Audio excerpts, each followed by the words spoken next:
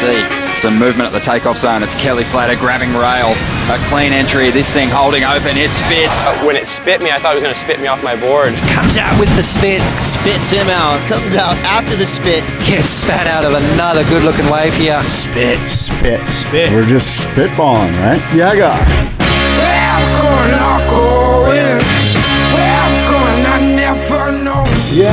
Yeah, God. Welcome, everybody. Spit Podcast. It's Tuesday, December 18th.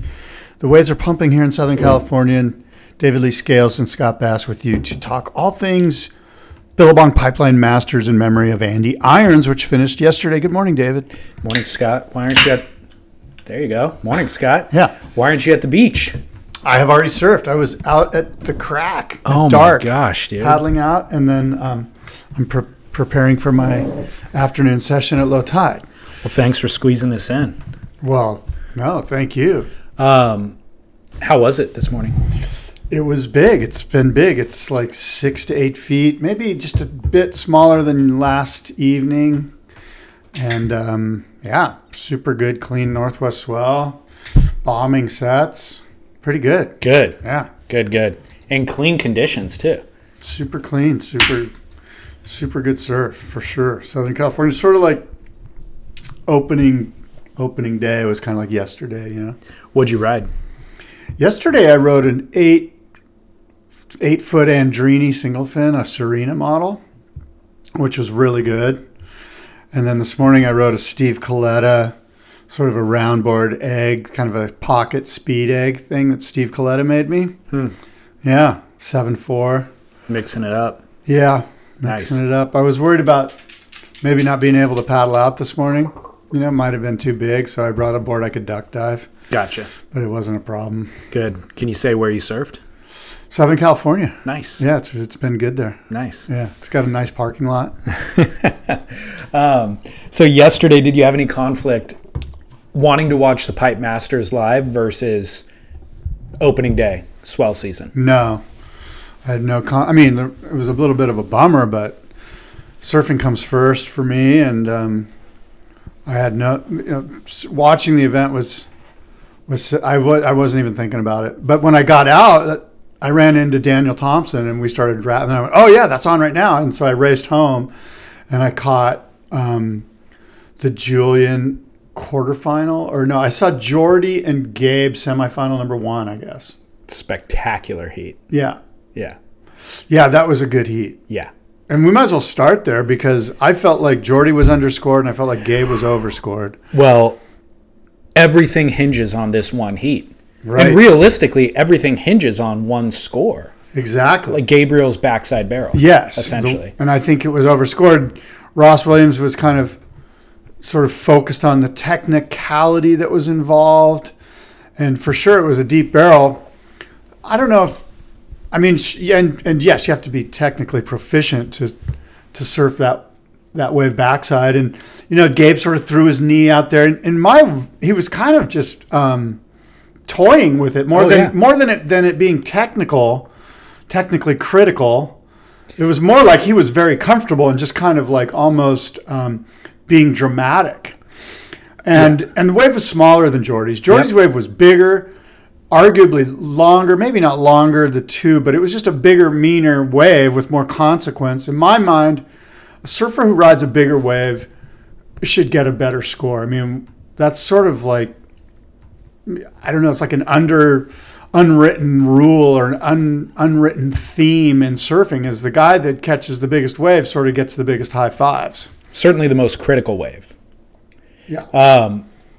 You said, there's one distinction you made. You said Ross was calling it technical, and then you just said, I forget exactly what you said. You said technically something. I think Ross was correct. It was more technical. It just wasn't more critical. Like the amount of negotiating that he did through that was unbelievable. Like only Gabe can do that. I've never seen anybody really do that at Backdoor. I don't believe that. Every season at the Pipe Masters, there's guys there's guys that get sick. How about Mick Fanning, Joel Parkinson? No. Corey Name Lopez? somebody. Name a goofy footer who surfs Backdoor as August. technically, as Hobgoods don't. Is Hobgoods, technically proficient. yeah, As like Gabe with the Medina? navigating and the negotiating and that shift of weight onto that front knee and then driving when he needs to drive over foam balls. I've never seen it happen. I mean, it's next level, but it's not as critical as the wave that Jordy got. So it's the same old thing where it's like, okay, yes, these Brazilians can find a small wave and do a massive air, or Kelly can manufacture an 8-point ride out of what would previously have only been a 5-point potential wave for anybody else. That's what Gabe's now doing, but in critical conditions, not just on airs on small waves. However, what we need to discuss is... Corey Lopez used to do that.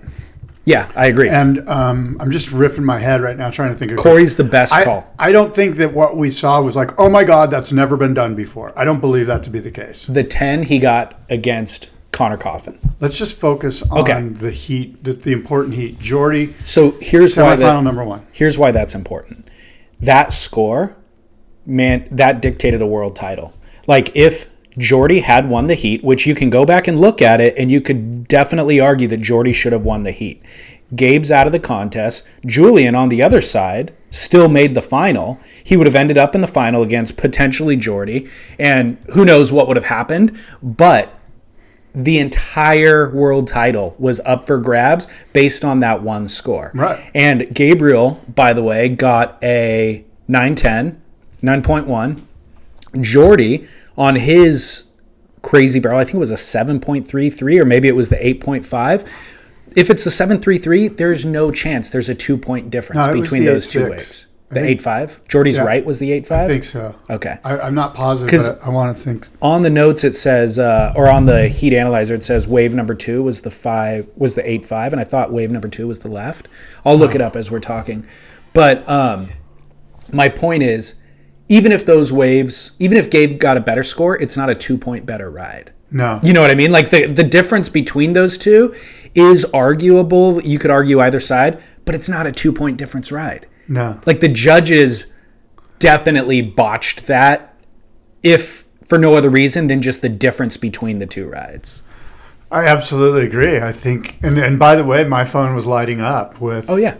And you know, understand that a lot of my friends were biased towards wanting Julian to win. In fact, all of them. But it did seem as if, and I sent you a text, right? Yeah. I thought it was overscored. Yeah. Well, you're right. Jordy's right was the 8.5. So we're going 8.5 versus Gabe's 9.1. And Jordy got a bigger wave. By the way, who's to say what Jordy did wasn't as technical? Just because he wasn't crunched down low on a small wave doesn't make it more technical. Well, I could argue it's harder to surf a big bomb. Yeah. It takes more technical savvy to pull off a big backdoor barrel than a small backdoor barrel. And if we go, let's just say, okay, Scott, you're wrong. It takes more technical ability to surf a smaller wave. Well, then let's just surf 3-foot waves and see who can get as scrunched up in a little ball as possible. Like, that's bullshit. Yeah. I think the argument is that Jordy got a good wave that requires a critical takeoff, and then you stand there and get blown out. Whereas Gabe Had to stall. and then go fast and then navigate and all those things. Like, again, Big waves beat small waves, bottom line. I agree. I mean, I don't kind of agree. I fully agree. Why are we doing this? If it's, Yeah. you know, like, Yeah. So here's the thing. Not only is the world title on the line, millions of dollars are at stake. I mean, these guys have contracts that pay bonuses based on these things. So it's Jordy making the final versus not matters. Julian winning a world title versus not matters. So that's a tremendous amount of weight on the judges to get these things right, but it's all that matters, you know? I'm kind of disappointed that I haven't seen a whole big outcry about that heat and about the score. We got it on social media this morning. I got tagged. Somebody said, if we don't spend an entire hour ranting about it, they'll be severely disappointed in us. And somebody replied and said, yes, indeed. Please do a viewing breakdown in the podcast of what you are seeing score-wise for Gabe versus Connor, firstly, and then Gabe versus Jordy, and then Gabe versus Julian. And you're telling me that you are seeing, basically saying it's heavily biased for Gabe. is what he says in short. There's no It's that doubt. throughout the entire contest, it felt like it came down to these critical matchups, and the judges were essentially gift wrapping it for Gabe. I think that's a bit of an extreme take. I would argue if you go back and look at the contest, Gabe is the best surfer of the contest. You can pick apart individual heats, like the Jordy one I think is the most egregious, where Jordy's right should have been scored higher than Gabe's right. But in the end, we want a global view of who did the best surfing throughout the year, who did the best surfing throughout this event. And I would personally argue that in that viewing, the judges got it right. Gabriel was unstoppable through this event.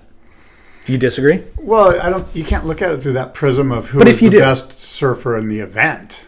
If you do. I mean, that means that you don't count how many heats were scored. You just determine who was the best surfer in the event, right? Ultimately, I mean, humans you could are say flawed. You could say Joan Daru. No way. Not even close.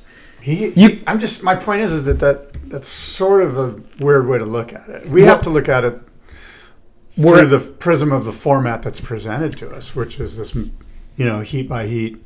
I agree with that, Analysis. but it's a flawed format. Every single contest, we pick apart the judges' failures. So now that we know that's going to happen, it's kind of like, well, given that that's going to happen, let's at least hope that the guy who's surfing the best wins the thing. And I think in this case, that's what happened, personally. Yeah. You don't think so? No. Well, look, there's no denying that Gabe Medina is incredible. His heat with Seth Moniz is really the one where you went, okay, this is destiny, Mm-hmm. And frankly, yeah, I agree with you that Gabe Medina throughout the whole, the entirety of the work of the Pipeline event, Gabe was incredible. Probably the best surfer. It's hard to argue that he wasn't. Right.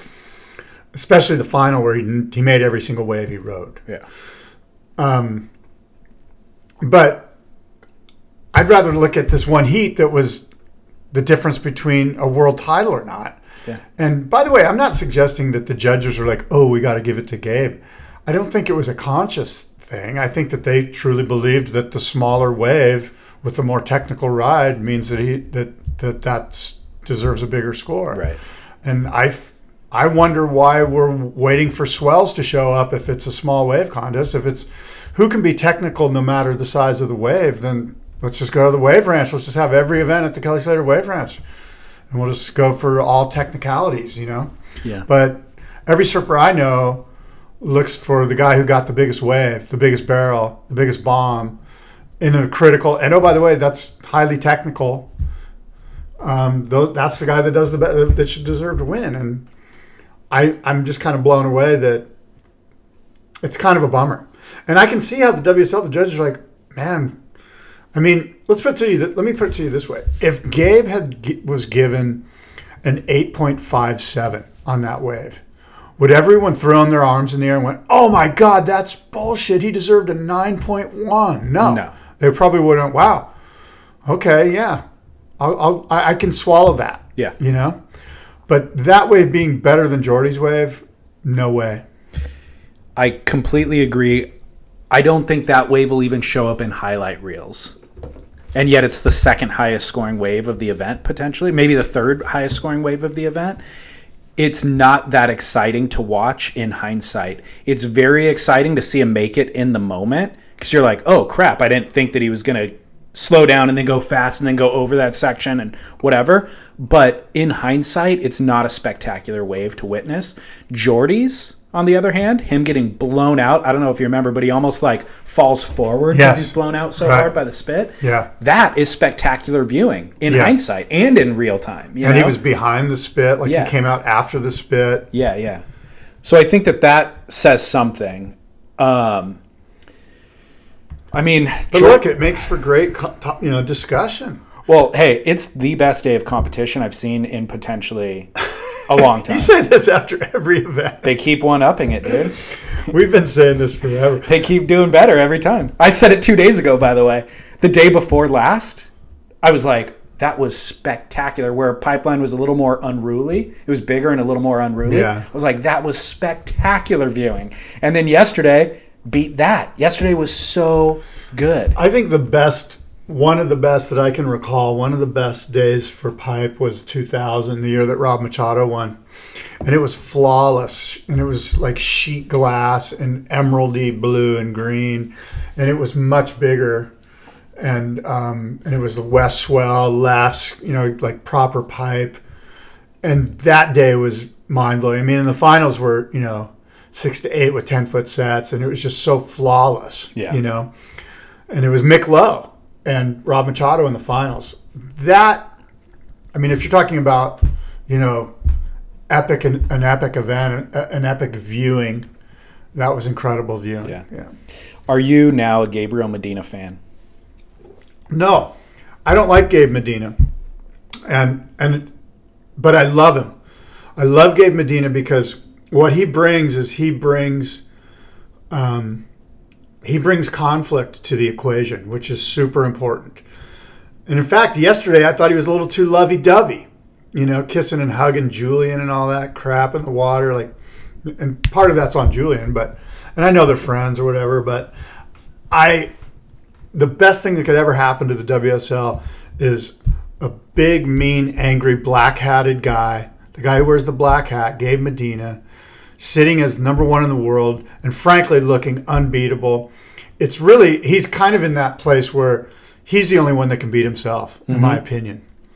Because he's so savvy. He's got the complete package. Yeah. And also, when they were talking about it yesterday, I was thinking this is a great example of why it would be cool to have a big wave stop on the World Tour, because you and I both know Gabe Medina would go crazy at like YMA or something. Like he'd be doing free fall backside drops, pulling in behind the boil. So I want to see Gabe Medina in big waves because it'll just be so cool and it will help sort of cement and cap off his dominance. I mean, he can run. And you and I, last year, 2 years ago, we've been saying it's a failure if Gabe Medina doesn't have at least 3 world titles. Oh, yeah. Yeah. He's got 2 now, and I could easily see 5. Right. He's only, 25 years old, 24 years old? I think they said he's turning 25. So it's really up to him how much partying, how much Playboy lifestyle, how much I'm the Brazilian hero, and he's going to get a lot of that. He already has. I think that's why he didn't get it in the last 2 or 3 years. I agree. After that first world title, he got all this fame and accolade, and he's been sussing that out, but I think he's refocused now at the ripe young age of 25. Yeah.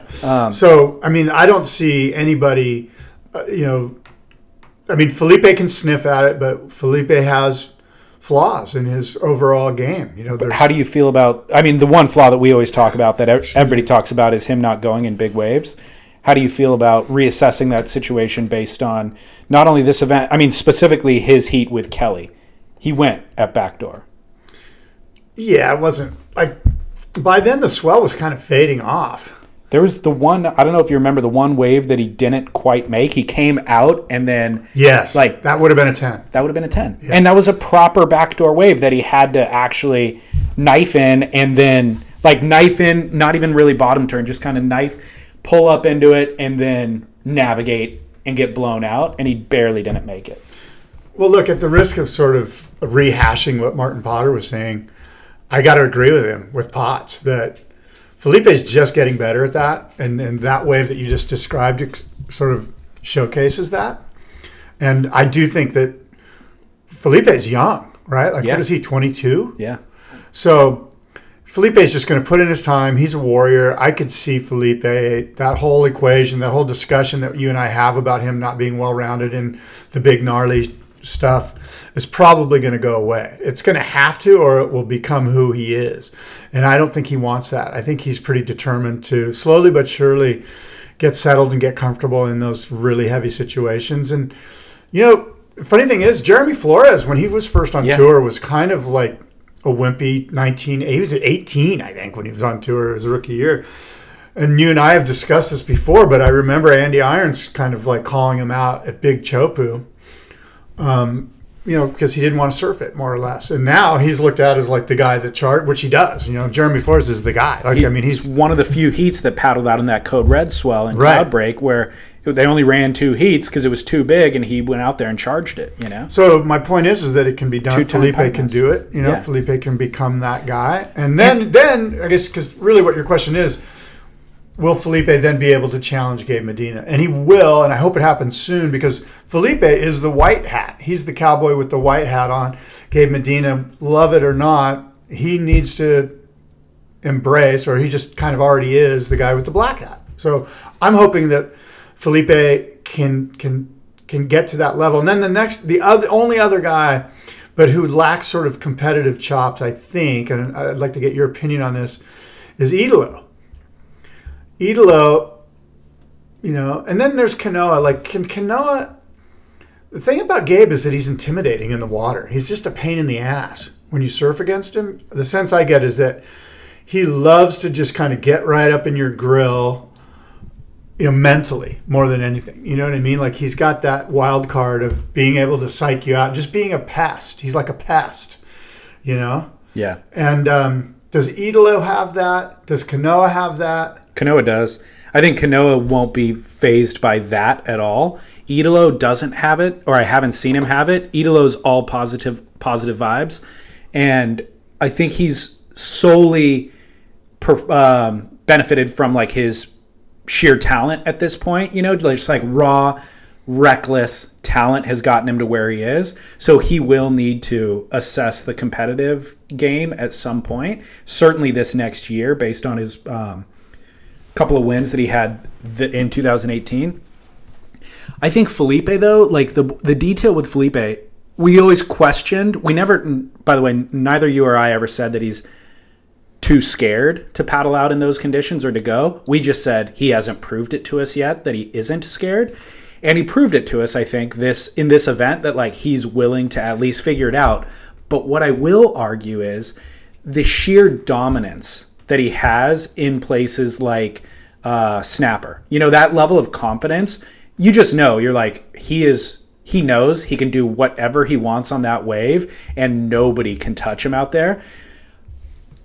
I don't think he can grow into that in bigger waves. I think he can do what you're saying, which is gain experience, gain, get to where he's comfortable in those conditions. But the type of confidence that he has in small waves is just innate. It's just born into you. And it's, I think, what John Florence has at Pipeline. And I think Gabriel Medina has. Gabriel Medina, that type of confidence innately, he has in all conditions. And so we see that. And now if he gets experience at Pipe or Chopu and all those things, then it translates. And it has, obviously, in the last couple of years. But I see Felipe as always in big conditions, always being, a mid-pack kind of guy. Like, he won't lose in round one, but he's not going to go out there and beat guys like John, Kelly, Gabriel. Yeah, he's not going to put his stamp on Pipe the way some of those other guys have. No. You said that Felipe Toledo has proved it to us, and I would suggest to you that he hasn't proved it, but he is proving. He's in the process of proving this to us. And then there's the other guy that we haven't talked about, and that's John Florence. And my question to you is, will John Florence win another world title, or is that it? Yes, he will. No question. Gabe just seems like he's just now kind of ascending to that space, that like ethereal space where if you draw him in a heat, it's kind of like getting Mike Tyson in the ring. You pretty much are laying down and going, please don't hurt me too bad. I think you forget what John Florence does. I mean, go back and watch Space, that film from this past year. He's on a different level. I'm just talking about the competitive part of it, though. The part where it's like, oh shit, I got Gabe. But it's not all competitive.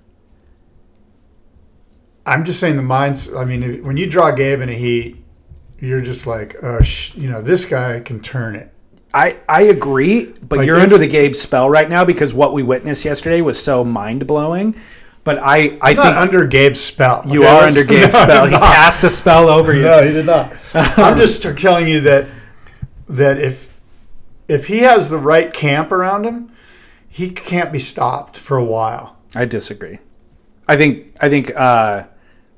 But if he goes on the spots, party what plan, about Bells? What about Margaret River?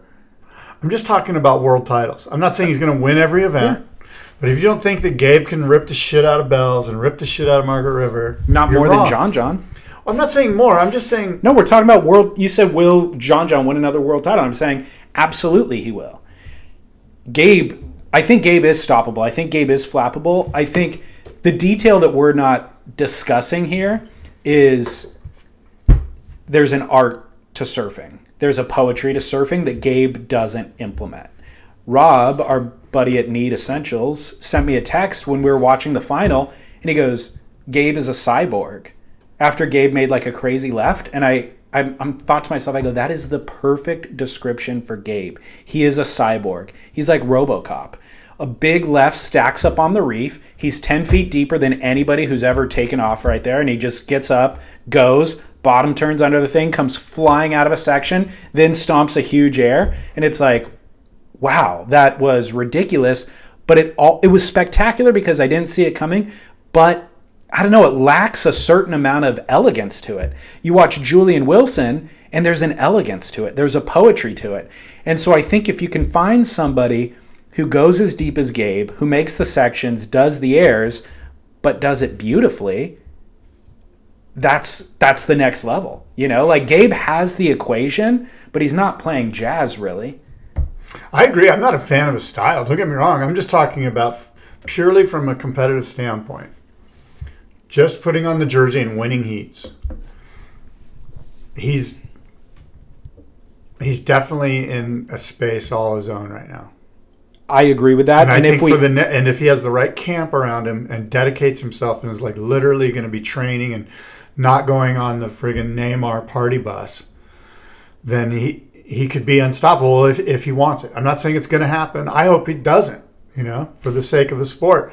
Although it is good to have one guy that just dominates for a while. Yeah. I think I agree with what you're saying, but if this WSL ends up in a place where there isn't room for that kind of jazz thing that I'm talking about, and he just wins world titles based on that, it'll be a more homogenized experience. You know what I mean? Like, well, what you're asking for is style. Yeah, I agree. Flair, some spark. And how do we put that into the judging criteria? And right now they use this term speed, power, and flow. Yeah, how you transition between your turns is where the style sort of comes in. You know, like what's going on with your hands when you're doing a bottom turn, or you know. And I agree. I mean, actually, Cyborg's a RoboCop is a great way to put it. He kind of just stamps himself. He just kind of goes out there, and it's almost like there's an algorithm in his brain, and he just goes out and does it, and there's no passion behind it, or creativity, or as you say, like jazz or dance or whatever, which is unfortunate. Or the passion is strictly for getting the 10-point ride. The passion isn't necessarily for the passion's sake. It's not for the dance. It's for the end result. Yeah. Yeah. Gabe is lame. We want to see Gabe lose. I disagree. Gabe wears the black hat. Here's what's crazy. I became a Gabe fan yesterday. I know you're hating, you're seething right now, but it's undeniable. The guy, he gets his back against the wall. The Connor Coffin heat was the first one really where it was like Connor battled. I mean, I don't know if you saw that first paddle battle. Connor battled Gabe, won the battle, got a crazy backdoor wave, 7-5 or something, then gets another one. Gabe's against the wall. I think Gabe was even comboed at that point. And then he flips the script and combos Connor in like a very short order. And you're like, well, I really thought Gabe was going to lose that heat. Unbelievable. Then the next heat, same thing with Jordy. Then the next heat, so, you know, it's just like he doesn't. It's so impressive. It's so impressive that he bends the will of the ocean to his own will. That doesn't mean you have to be a fan. But anyway, I'm actually a fan. I'm a fan only in the sense that it's good for all of us that he is in the space. You know, I don't want him to win completely. But he's going to raise the bar for everyone else, and they're going to nip at his heels. When you're hiring for a small business, you want to find quality professionals that are right for the role, and there's no faster or effective way than through LinkedIn Jobs. Your time and capital are precious, and there is a powerful resource that can help you focus on what you're good at and integrate people into your team seamlessly to help grow your business. LinkedIn Jobs has created the tools to find the right professionals for your team efficiently and for free. LinkedIn isn't just another job board. Everyone is already on LinkedIn with their resumes and references, and now LinkedIn has designed a hiring platform to connect you with candidates specifically qualified for the job that you post about. More than 1 billion professionals meticulously organized to connect people by skill set to help us all advance our position. 2.5 million businesses already use LinkedIn for hiring, and 86% of small businesses get a qualified candidate within 24 hours. It's that fast, easy to use, and effective. LinkedIn Jobs can help you write job descriptions, filter the right person to you, and give you the tools to help you interview them like a pro. LinkedInjobs.com/surf is where you go to post your job for free. Yes, totally free. That's LinkedInjobs.com/surf to post your job for free. Terms and conditions apply. And I'm not saying obviously John John's got way better style and way more flair and way more spark, but I don't know if John John has the competitive will. I think he does. Because I completely think he does. John John, when I think about John John's career, it seems like it's been pretty easy for him. Yeah, I agree. You know what I mean? Like, and anytime there was only one time then there was a little bit of drama that comes to my mind, and that's with Zeke Lau. Yeah. And look what happened. He fell apart. Zeke got in his head. Yeah. If that's all it takes, believe me, Gabe is a pest. He gets in your head, even though it's not going to be as confrontational or as abrupt or blunt as the way Zeke Lau did it. He gets in your head. Like, you don't want to draw Gabe in a heat. And it's not just because he can pull 210s out on any wave. It's because the guy's a pain in the ass. He's a nuisance. I think that the Zeke thing wasn't the breaking point for John to never recover from. I think it's a flashpoint for John that will make him the competitor that you're asking for. We shall see. I hope that's the case. Yeah, we shall see. I hope that's the case. By the way, he's on the Gold Coast right now. Yeah, I saw that on staff. Yeah.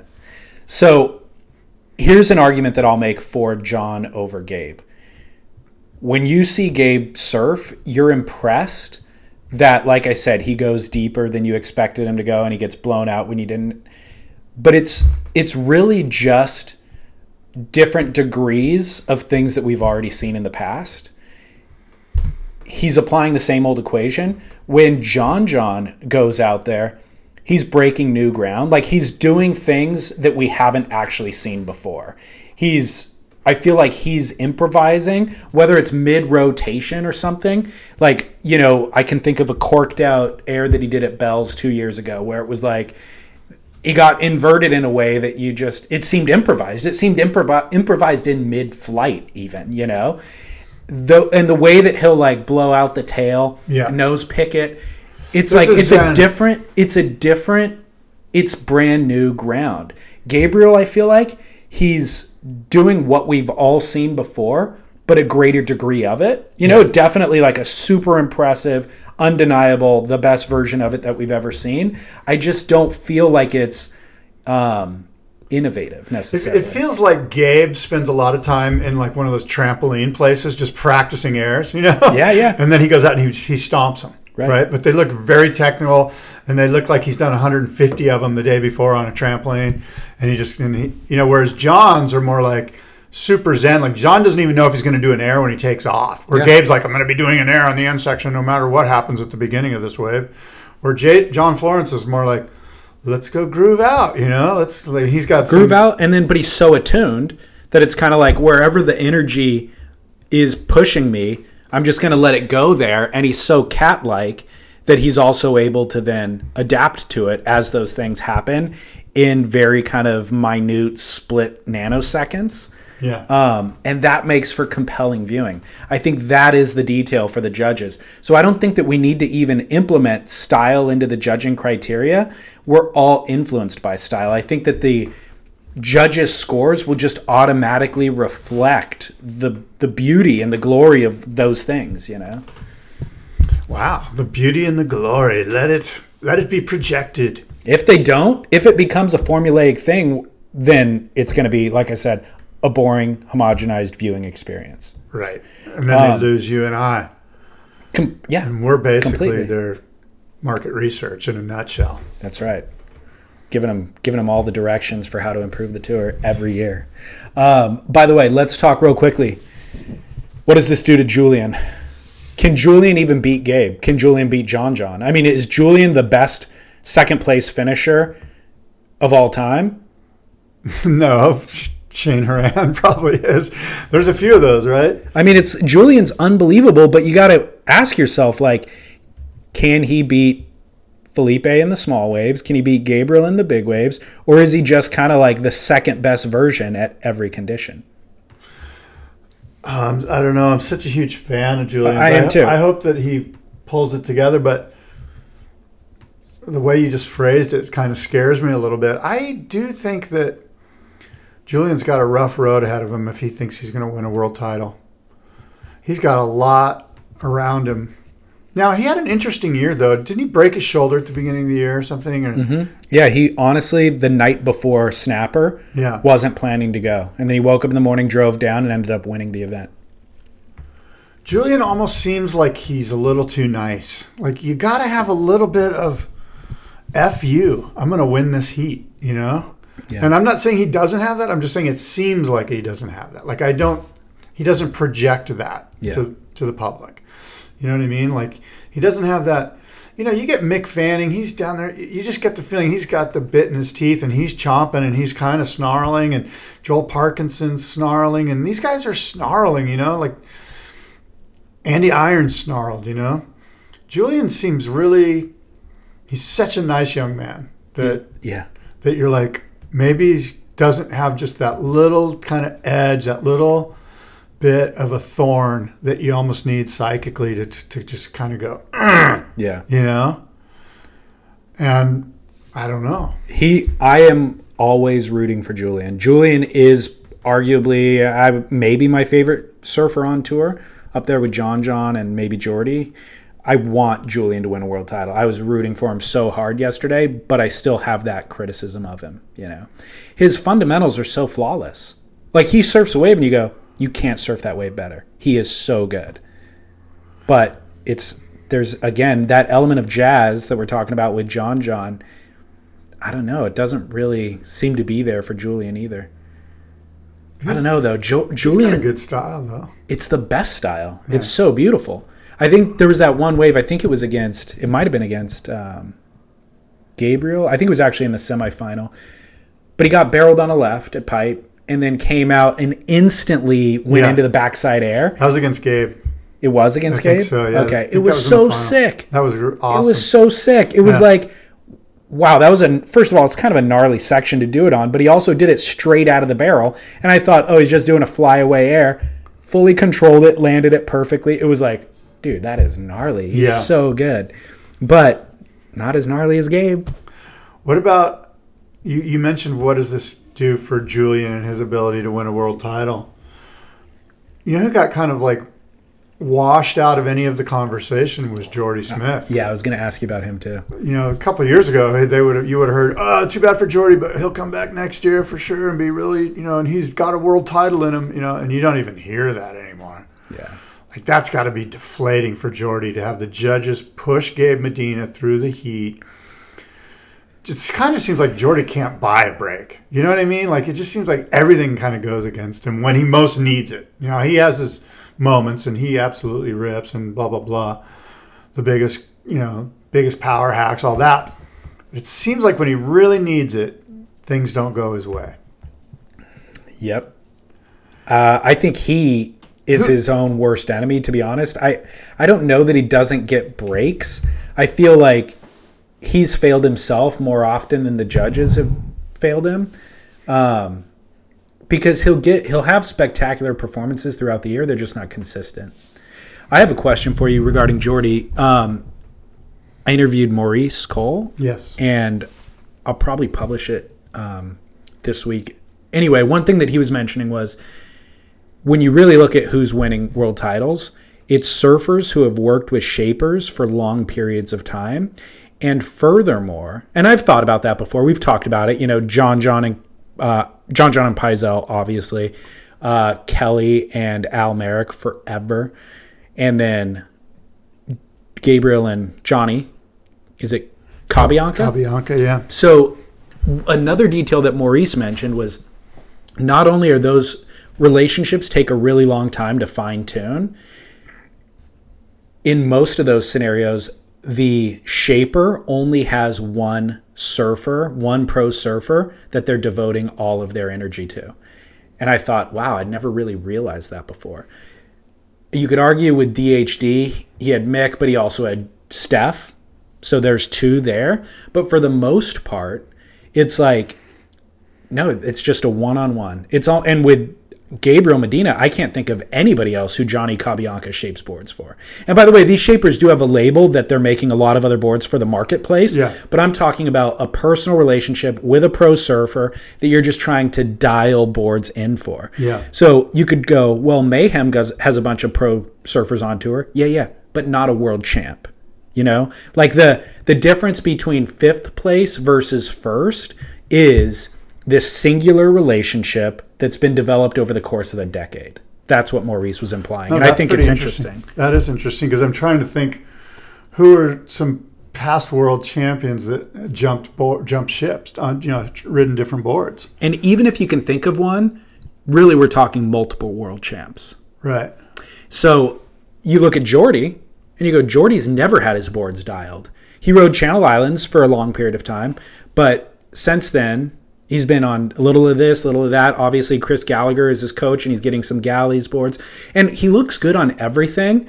That's not really the question. The question is the fine-tuning. Matt Biolis, I think, said to you on your podcast with him was like, these are the Ferraris.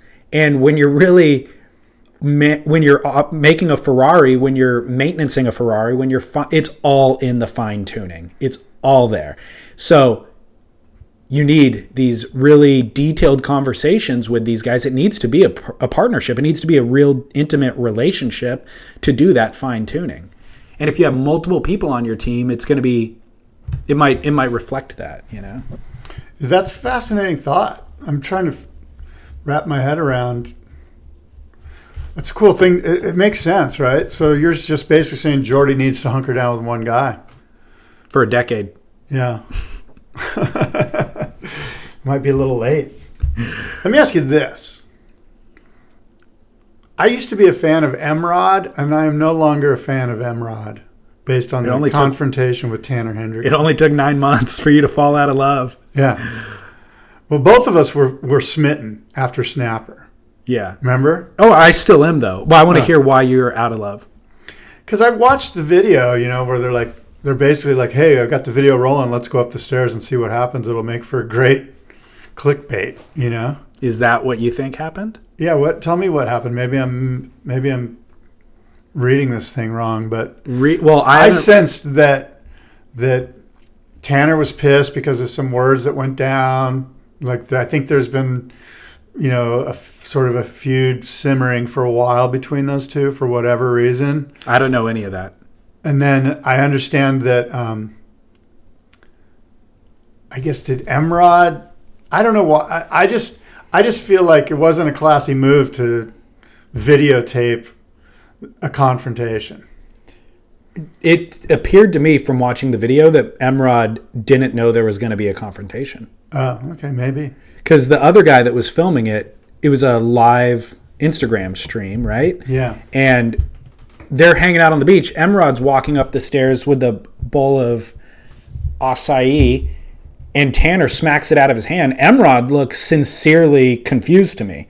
And we're only looking at Emrod from behind, but it's like Tanner's chest is all puffed out, and he smacks the bowl, and Emrod seemed like Emrod never put his defenses up. Emrod was like, what? What's happening? What the heck? And then all of a sudden Tanner attacked him. And that could have all been, like you're suggesting, just an act by Michael Rodriguez to just be victimized in that situation. Maybe he didn't want to get into an actual fight, and he just thought, hey, this is going to happen. I'll just play the victim role or something like that. But I was under the impression that it was all So a surprise attack for Emrod. And also I was surprised that people don't actually, like, Tanner never really even threw a punch, it didn't seem. He just, like, tangled up with Emrod. He maybe threw a couple of punches on the ground, but he didn't, like, punch him in the face, to knock him out. And Emrod seemed defenseless, which was also kind of shocking. Emrod just kind of let it happen, didn't really defend himself. So to me, it just looked like Tanner was the instigator and that Tanner deserves all the blame. I have no idea what happened prior to the video. I just assumed maybe something happened in the water. What do you got? I'm trying to read through the stab stuff about it, but maybe we shouldn't cast any aspersions until we understand exactly what went down. But it seemed to me like Michael got victimized, or maybe he instigated maybe burned Tanner on a wave or whatever, and it was retribution from Tanner. But it looked to me like he sincerely walked up and didn't know that altercation was going to happen. Stab is basically saying that Emrod sort of likes to cause drama, but again, it's all kind of hearsay. And yeah, maybe we should move on. How did you feel about seeing that video? I was bummed out. Just surfers are the worst. It's a classic example of how lame surfing is. I was bummed out too. I was surprised that I was bummed out. I felt, because I see way more disturbing videos on Instagram daily, whether it's somebody falling off a ladder or just or like a road rage incident. And I watch it with almost zero emotion. I'll watch a road rage incident and be like, oh, that guy got his butt kicked. Oh, well, moving on, scroll through. Don't even feel any emotion about it. And I saw that and I cringed. I was like, man, that's a bummer. It's such a bummer. And not that I even know either one of those guys at all, but I feel like I know them. And I feel like that's not the only way to sort it out. It's like seeing two of your buddies get in a fight, almost like, hey guys, shake it off. It's not that, whatever happened, it's not that important. I guess Emrod bumped into him, bumped shoulders with him in the parking lot. It's the lamest excuse ever. But as a continuation of trying to throw down vibes. That's weird. Yeah. I don't believe that's the starting point. If he did bump him, it's because maybe Tanner burned him on a wave earlier. Who knows? Yeah. But that's it's so high school. You know what I mean? That's surfers are the worst. It's so high school. That's what we are. We're high schoolers. It's the worst. And by the way, Tanner got ejected from the event. He was going to surf in the trials event, and he got ejected from it and fined $5,000. So I was just looking at the Stab article about the Tanner and Emrod thing. So what Stab did is they called Tanner, and they got a little interview with Tanner. And here's what they said. Hey, Tanner, we just got off the phone with a translator who helped us understand the context of the video. From what she relayed, the video crew was alluding to a potential situation with Emrod and were encouraging him to, quote, come with them, end quote, for the sake of views. While we can't be sure, it does sound like they may have been preemptively aware that your encounter with Emrod was about to happen. And then Tanner says, that's what I'm telling you. The whole thing with the shoulder bump and him saying, do what you're going to do, happened before our encounter in the video. I was just parking my car to go surfing. I usually just walk down past the Volcom house to change and get ready. So I was walking there, and as I was getting into the beach path, I ran into Michael, and that's where he gave me this stupid look and a wink. And I was just like, really, man? We've still got trouble? That's when he was like, hey, we can do whatever you want to do. And he gave me the shoulder nudge. All of that was before they went down to the beach. So they went down to the beach, and the filmers are like, hey, let's film this. It'll be good for views. And Emrod's like, okay. Or why else would you turn on your video camera to follow a guy with a bowl of acai up the stairs? Yeah. Unless you knew something was about to go down and you wanted to get this on camera. I could see that the camera guy is to blame in that scenario. Well, there's a lot to blame. I mean, Emrod could have said, no, that's lame. Why would I want to do that? But instead he's like, yeah, okay, let's do this. Yeah. Follow me. Yeah. And in fact, the camera guy gives way to Emrod. Once he sees Tanner's at the top of the stairs, he gives way to Emrod to get in front of the camera guy so he can get the good angle. Yeah, but the camera guy bailed. Well, that's because I don't think they realized. I think they thought it was going to be bickering back and forth. Right. But as soon as it went down, that guy got scared. Which is so funny. And ran away. I know. Yeah. He was like super I couldn't believe how puss those guys were.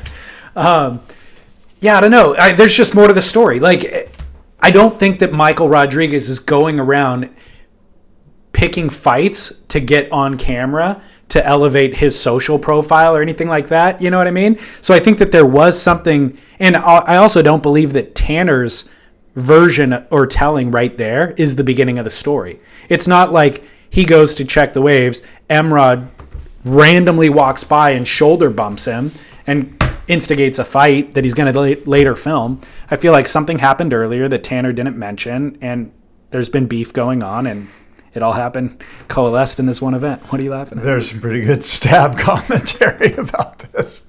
Is there any insightful commentary? No, of course not. Nothing insightful, just funny stuff about rest in peace, acai bowl and stuff like that. Just sophomoric stuff. Well, among other things that transpired at this Pipe Masters, Kelly Slater's 3-point backside barrel recovery. That was unfortunate. I mean, that should have been a 10. It should have been a 10. For sure it should have been a 10. That should have been a 10. Here's why. The judges deemed it as, quote, incomplete. Really? He completed the ride. Yeah. He completed a ride in a fashion that we've never seen before. By the way, a spectacular fashion that even if you tried to do, you couldn't recreate with 1,000 attempts. I know. Like, it was spectacular. You cannot call that wave incomplete. I agree. That would suggest that like doing an inverted cockroach on a longboard is an incomplete ride. Come on. Let's Is that your finest move? Absolutely. And I can never recreate it. It was a once in a lifetime. Look, that was mind blowing, and I think even Kelly was kind of blown away. Of course, yeah. So that's unfortunate. I guess I get it. I don't get it. Well, they're saying he fell off his board, so the second half of that ride was another ride completely. Like when you fall off your board, off your feet, your feet disengage from the deck. Then you get back on the board. Now we're on to a different ride. But they should have had 2 scores then. Yeah, maybe so.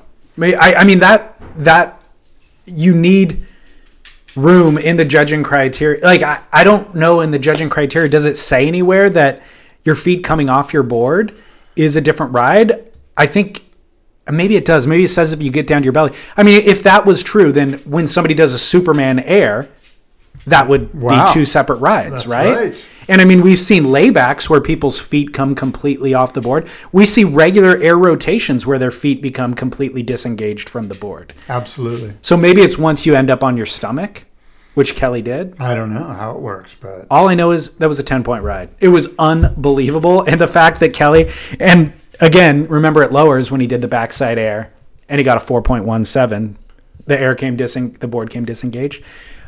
Kelly's the owner of the 2 best rides in history that received the lowest scores. he has some great historic rides that were just crazy. You might recall one time at the Sunset Beach World Cup, I think he was in a heat with Andy Irons. It wasn't that long ago. 2005 or 6 or something. But he got an insane left-hand barrel at Sunset Beach. You remember that? I think he got a 10. I do. No-handed. It was insane. Yeah. It was like inside at like, what's that little wave in there? Val's Reef or something? It was like in between Val's Reef and it was just mental that he got a left barrel, like no hand. It was just insane. Yeah. He has a bunch of the aerial he did, the 360 I think he did at Bell's Yep. a while ago. Against Mick. Yeah, he's got some crazy. I mean, I guess when you surf 4,000 CT heats, you're going to have your opportunities to have crazy stuff happen. It was great to see him come back in this event and actually like perform to the level that we kind of know that he can perform to. I think what's interesting about Kelly, because of his wealth of experience, especially out there, the waves that he picks are different than the waves that everybody else picks. Other guys might end up on those waves, but they're not looking for those waves specifically. Kelly doesn't go on a lot of waves that other people would go on, and he specifically looks for these ones that are like guttering out the back door waves that are just completely guttered out and closeouts essentially for a lot of guys. And he's able to Houdini his way through a lot of them, and that's what I love about Kelly. You know, when the waves, I mean, he's going for gnarlier waves than everybody else is going for, and making them lots of times.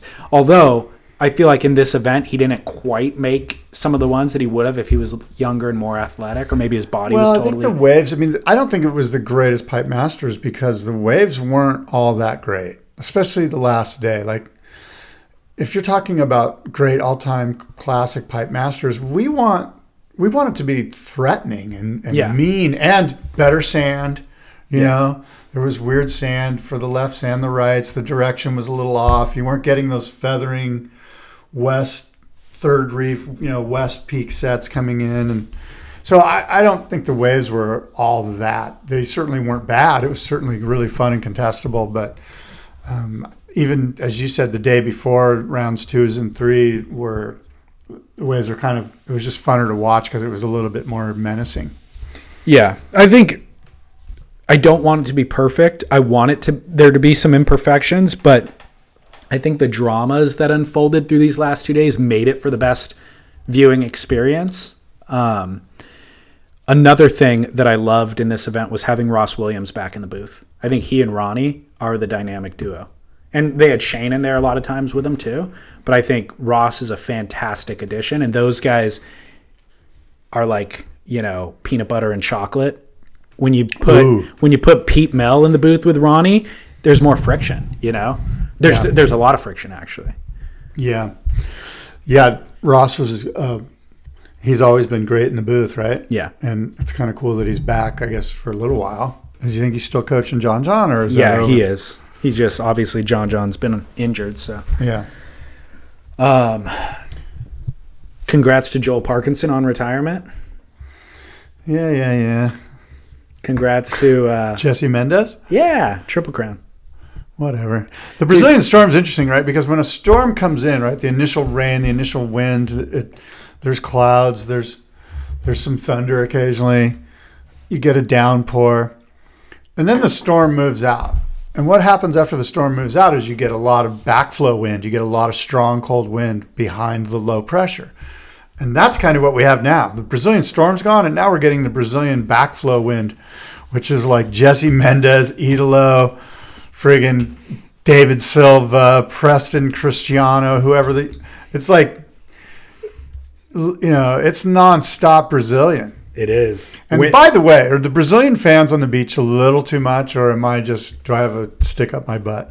Both. It seems like... Can both things be true? Yes, they can.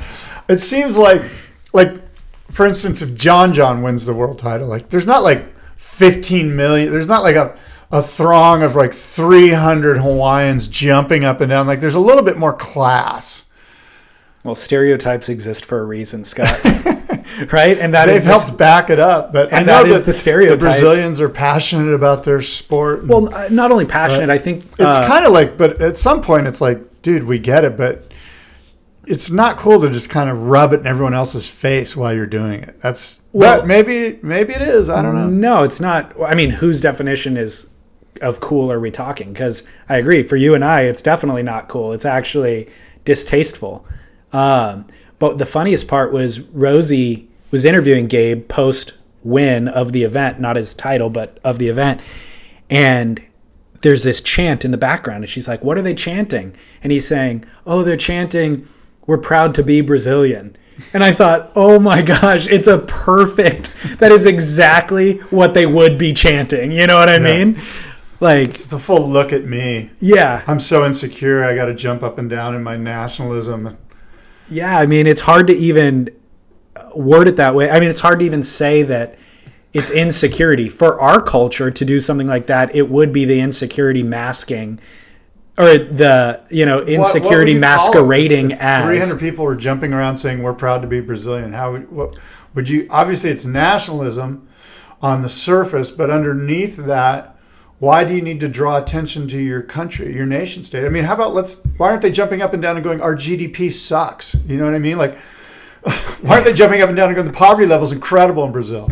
You know what I mean? I think they've learned that they're subject to those government and market forces, and they're excited and they're proud despite their economic upbringing. You know what I mean? I think they're 20-year-old idiots is what I think. It could very well be. I'm just saying their social everything is so different. It's hard to impose our kind of whatever. And I apologize, Brazil.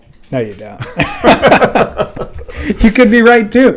I mean, it's insane to me, and it's like it's embarrassing to me. Like, oh, I wouldn't even want to be. But it's could you imagine because I was jumping up and down and being, we are proud that Trump's our president. Dude, in the greatest moments of my life, I haven't felt the need to jump up and down. You know what I mean? Like, it's not in my DNA. Right. I've constantly been ridiculed at Christmas time because I open a gift and then somebody goes, "You don't like it, do you?" And I'm like, no, I love it. I really wanted this.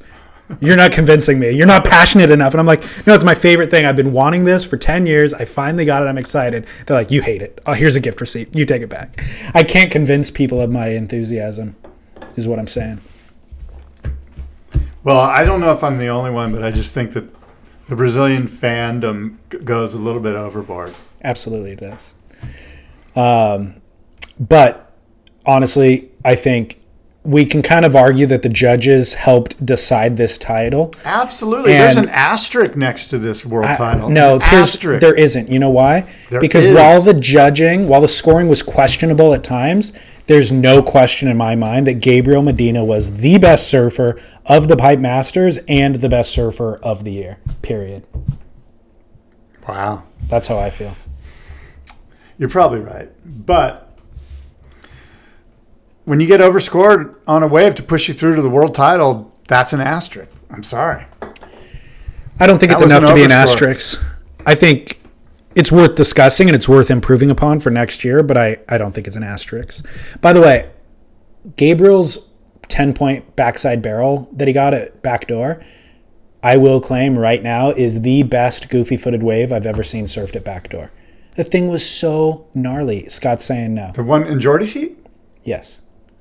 Or in Connor Coffin's heat? I don't remember. I think it was the 10? Yeah, it was the 10. That was in Connor Coffin's heat. Okay. Yeah, you're right. It was Connor Coffin's. So he gets the left. He's paddling back out. By the way, you've surfed this swell that we have where there's tons of water moving, tons of energy.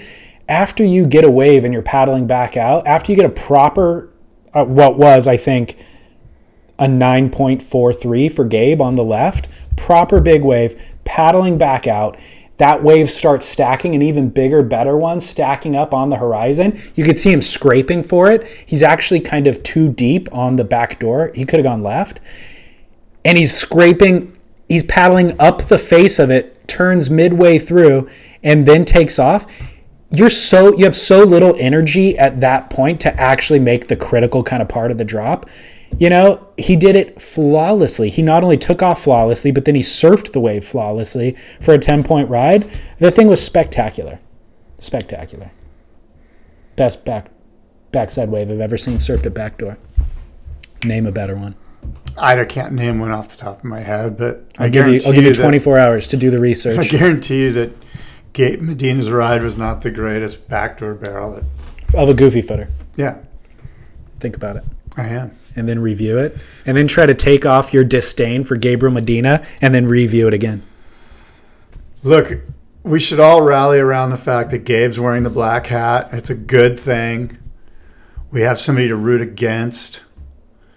Now, let me ask you this. The next 5 years, not necessarily saying who's going to be the world champion each year, but you and I could probably tell you who the next 5 world champions are going to be. Right? Gabe Medina is going to be one of them. John Florence is going to be one of them, right? Mm-hmm. Kanoa Igarashi is going to be one of them in the next 5 years. Nope. John, Gabe, Kanoa, and maybe that's it. Nope. I'd replace Kanoa with Idolo. Okay. But Idolo does not have the competitive chops that Kanoa has. That's okay. I think he can work that out. Would you say all 4 of those in the next 5 years? One of them twice? I said no Kanoa. No Kanoa. No Kanoa in 5 years. No Kanoa. Kanoa's not winning a world champion. I love Kanoa. Yeah, hey, wait. None of this bullshit. I love him. No, that's You don't think Not Kanoa BS. Igarashi has a world championship in his career not against those guys. in 5 years? Not against those guys. Okay, so I'm telling you that it's going to be next 5 years are going to be John, Kanoa, Gabe Medina, and Idolo. That's 4 guys in 5 years. That's who your world title, your champion's going to be. So that leaves out Felipe Toledo, Julian Wilson, Jordy Smith. Jordy's definitely out of the equation. And so's Julian. So Felipe's Felipe Toledo, So Felipe's out. he's going to win a world title. Felipe Not in Toledo's- 5 years. No, probably within 5 years. So you're adding Felipe to the list. I'm adding Felipe. Then that would eliminate multiple titles for any of those guys in the 5 years. Right. Yeah, I disagree. I think Gabe's got more than one net left. So let's say Gabe, I think it'll Felipe, be a Gabe. I think it'll really be a Gabe and John Felipe. John. Oh, Gabe and John and Felipe. Those I three. think Idolo's above Felipe. To be honest, I think Really? I think Idolo has more world title potential than Felipe. Felipe's not getting a world title in the next 5 years. Probably not. You know what I'm worried happens? Idolo's kind of a wild card. He can get injured. He could. He's The sparky. Injury is his greatest threat Exactly. because he goes so huge. Here's my concern for. And he burns so hot, he could just burn out. It's possible. Here's my concern for. Oh, you want to talk about guys working with long-term board builders? Both those guys. Yeah, that's Felipe true. with Marcio Yep. and Timmy Patterson and With Idolo. Idolo, yeah. Here's my concern with Felipe. If you don't come out and win a world title, kind of within the first, let's say, 3 to 5 years of your on tour, yeah. it's harder and harder to do it. Who's the only guy that's done that? Joel Parkinson. I was maybe? going to say Sonny Yeah. and Sonny Garcia. But the reason why is you're already set in the judge's mind. Right. You're already set in the viewer's mind Right. for kind of what what we expect from you, Right. what your level of performance is, and it's really hard to then shift everybody's mentality, the kind of cultural zeitgeist perception. It's really hard to shift that. Did Aki 1.0 win a world title before he came back? Or was Aki only world I'm title? embarrassed that we don't know that right off the top of I don't our think heads. he did. I think it was just 2000. I was think, the only yeah, one. so Aki 2.0 is the only world. So there's Joel, Sonny, and Aki. Kind of Those were almost kind of, those were, by the way, no Kelly on tour. right. Although, no, with Joel's Kelly. Was Kelly on tour with Joel's? Yeah, but in the back half of his career. You make a good point, though. The first 5 years, look, after year 3, you're comfortable with every spot. Your judges are still seeing you as fresh. It's more of how the judges interpret you. Yeah. You know, like if you look at some of the waves that Gabe got even through the Pipe Masters that he got 8-point rides on, they would have been 10-point rides for anybody else. They would have been in a wave where Gabe gets barreled, comes out, does a massive air. If Joan Daru got that wave, it would have been a 10. If Jeremy Flores would have got that wave, it would have been a 10. But because it's Gabe and we expect greatness from Gabe, it's an 8-point ride. So Felipe might suffer from the fact that we've seen the double alley-oops at J-Bay. We've seen him get the multiple 10s at Snapper. It's kind of like, well, now if you don't up that game, we're grading you on a curve. And it's going to be that much harder for him to win a world title every year that he's on tour now. And that's, I think, what Julian Wilson is kind of suffering from as well. So there's something newer, better, hotter, sexier coming each year. And right now it's Idolo. You know, like we saw him win 2 last year. It's like, oh, sweet. This year, what's he going to do with these other spots that he didn't really succeed at last year? So, Interesting. yeah. Anyway, Scott. All right. Well, it's kind of a short show today. What else do you got for us? 'Cause Well, I think you got to get to your next session. And this was a Pipe Masters focus show. right.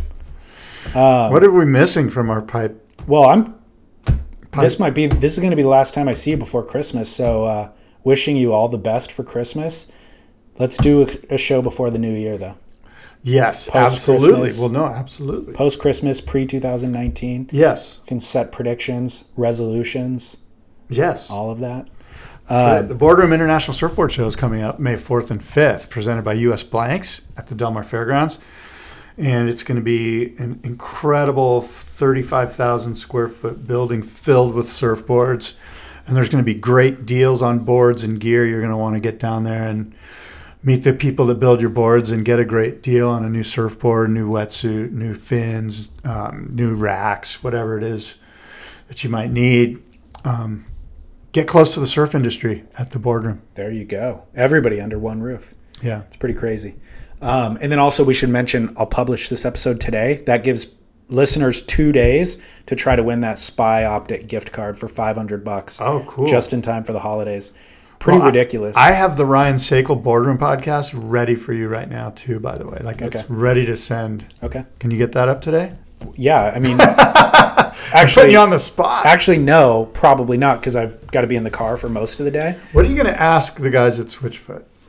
Oh, dude, I've got a whole list of things. Did you just turn it off? No, we're still Okay, on. because I surfed with those guys the other day. They surf good, huh? Tell John, for a guy who does stand-up paddling, he's a pretty good shortboarder. I saw him get a sick barrel. You also do stand-up paddling, or have in the past. Yeah, So you can't criticize him. No, I'm just teasing him. I don't care. You saw him get a good barrel, though? Yeah, him and I don't know, might have been other guys in the band, but I know John. John's the regular foot. Oh, really? Tim's the goofy. Oh, okay, then it was Tim. It was the goof. They look alike. Yeah, they're brothers, right? Well, yeah. Yeah. I think it was Tim then. They I saw him both get a sick backside barrel. they both surf really well. Yeah. It's rad to see. Yeah, so that's cool. You want to know what I'm going to ask him? I'm going to ask him why we picked the worst possible day to record, Yeah. where the waves are pumping. Yeah. Ask him what it was like to have Rob Machado as a soccer coach, which is true. Ask him about their morality. Those guys seem like they're on the straight and narrow and Well, maintain a really positive, optimistic outlook Yes, on life, but they're living a absolutely. rock star world. Like every sort of vice and temptation is available at their fingertips. That's a good question. How have those guys Their maintained such a clear father's a pastor. Well, that's what I was going to ask him. Yeah. So Yeah, that makes they've got sense. a great faith-based background, which is cool. How do you maintain that? I mean, like, honestly, really, really remarkable willpower and conviction from those guys. Yeah, that's what. What do they call that? I forget. I don't know. I'm tired. All right, Scott, tired from surfing. Yeah. Beat. Get after it. Again. Okay, until next time. Adios and aloha. He's gone 2,000 miles. It's very far. The snow is falling down. Gets colder day by day. I miss you. The children will sing. He'll be back at Christmas time.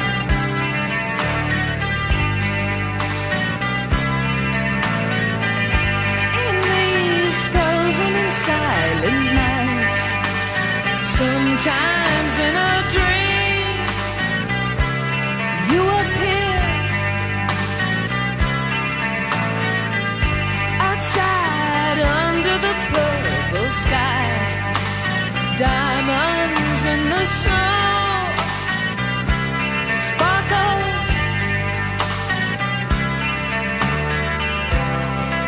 Our hearts were singing. It felt like Christmas time.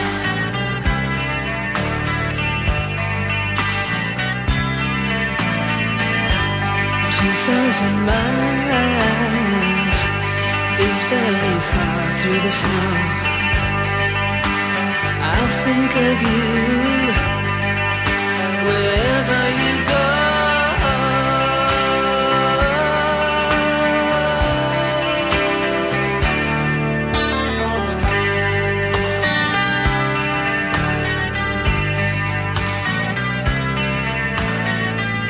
He's gone 2,000 miles. It's very far. The snow's falling down. Gets colder day by day. I miss you.